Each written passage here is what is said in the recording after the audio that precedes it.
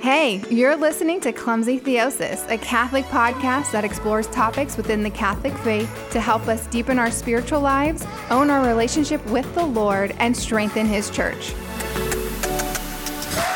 Hey, what's up? My name is Rochelle Lucero, and you're listening to the Clumsy Theosis podcast.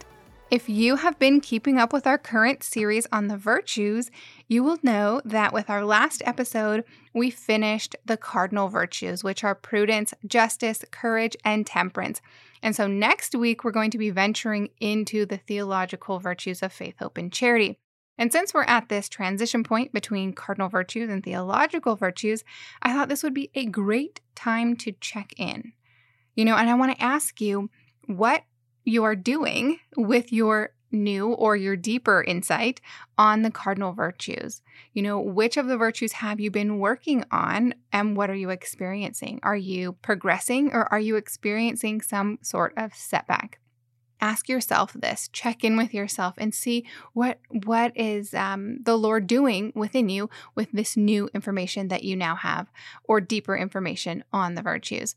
Or if you want, you can even tell me about it. I would love to hear what's going on in your spiritual life, or if you have any questions about what we've covered so far.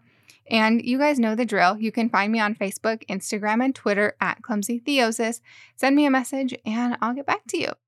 But regarding your progress with regard to the virtues, what I hope is happening, at the very least, I hope that you're becoming aware of all of the areas in your day-to-day, regular, everyday, ordinary life where you can practice a multitude of virtues.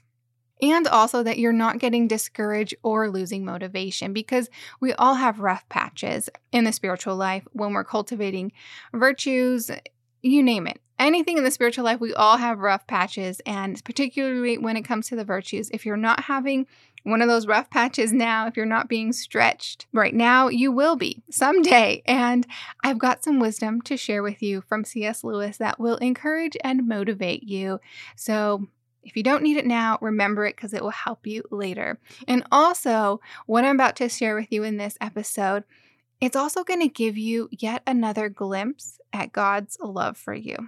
So let's see what we're talking about with C.S. Lewis. I know we've talked about the Narnia series before, and yes, C.S. Lewis is well known for writing the children's Narnia series, but he's also extremely well known for writing and talking a lot on the topic of Christian apologetics. And that's what we're going to look at today. His book called Mere Christianity, which is on Christian apologetics. Now, if you're like me and you're not like the biggest fan of apologetics, I usually find strict apologetics, I find it really dry and tiresome. Yeah, that's how I feel about it. He's not that way at all. He has a gift, and I actually found Mere Christianity amusing when I read it. So if you have not read Mere Christianity, I recommend that you read it someday. So let's dive in and look at what he has to say about the virtues. There is a difference between doing some particular just or temperate action and being a just or temperate man. Someone who is not a good tennis player may now and then make a good shot. What you mean by a good player is a man whose eye and muscle and nerves have been so trained by making innumerable good shots that they can now be relied on. They have a certain tone or quality, which is there even when he is not playing, just as a mathematician's mind has a certain habit and outlook, which is there even when he's not doing mathematics. In the same way, a man who perseveres in doing just actions gets in the end a certain quality of character.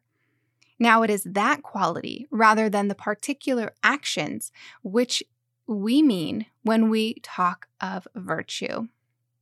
So here's where this is true. Theosis is not about performing the right deed or the right action. It's not about the external. It's about being transformed by Christ interiorly. It's about your interior, right? And the externals will follow naturally as your interior is transformed. Think about when Jesus fulfilled the Old Covenant. He didn't abolish the law, as in the Ten Commandments or the Levitical law, which we read about in the book of Leviticus, if you have ever read the book of Leviticus. He fulfills the law, giving us 2 new commandments. Remember, He said that you shall love the Lord your God with all your heart, with all your soul, and all your mind. That this is the first commandment, and the second is like it, that you shall love your neighbor as yourself, right? This is Matthew 22, verse 37 through 39. So doing the right action for the wrong reason, it's not going to help create that quality of character that C.S. Lewis is referencing, because that quality of character, that's what makes a saint, right? Perseverance makes saints. A virtuous living, right, is what we need to undertake if we want to be saints. Virtuous living means a life of perseverance so that we can attain that great quality, that saintly quality. God doesn't want rule followers. He wants people who have a special quality of character, and that quality of character is love. Love that eggs us on to persevere, like athletes who train even when they're tired or their muscles are fatigued. If you have been an athlete or even a musician, you know those hours, those times when you really have to knuckle down and push through so that you can grow in your craft or your sport.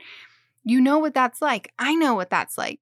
And maybe you're like a spiritual master. And if you are, I don't know why you're listening to this show, but thank you so much. Please teach me something. But even spiritual masters, they know what that's like, knuckling down and really persevering in the spiritual life.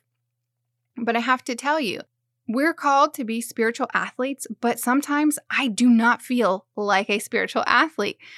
There are times when I feel like super uncoordinated. I feel like I'm out of shape. I'm like a limp noodle, and I'm rocking a spiritual flat tire around my midriff, right? I just do not feel like a spiritual athlete sometimes. And when that happens, because I'm sure that I'm not the only person that happens to, remember this. This right here is going to put that into perspective. C.S. Lewis, he really shows us a glimpse into the love that God has for us. Here's what I mean. He says, we may indeed be sure that perfect chastity, like perfect charity, will not be attained by any merely human effort. You must ask God for help. Even when you have done so, it may seem to you for a long time that no help or less help than you need is being given.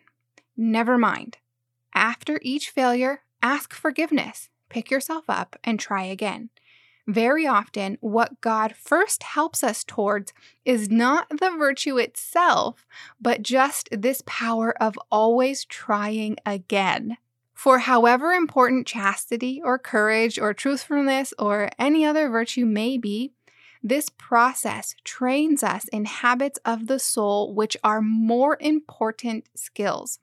It cures our illusion about ourselves and teaches us to depend on God.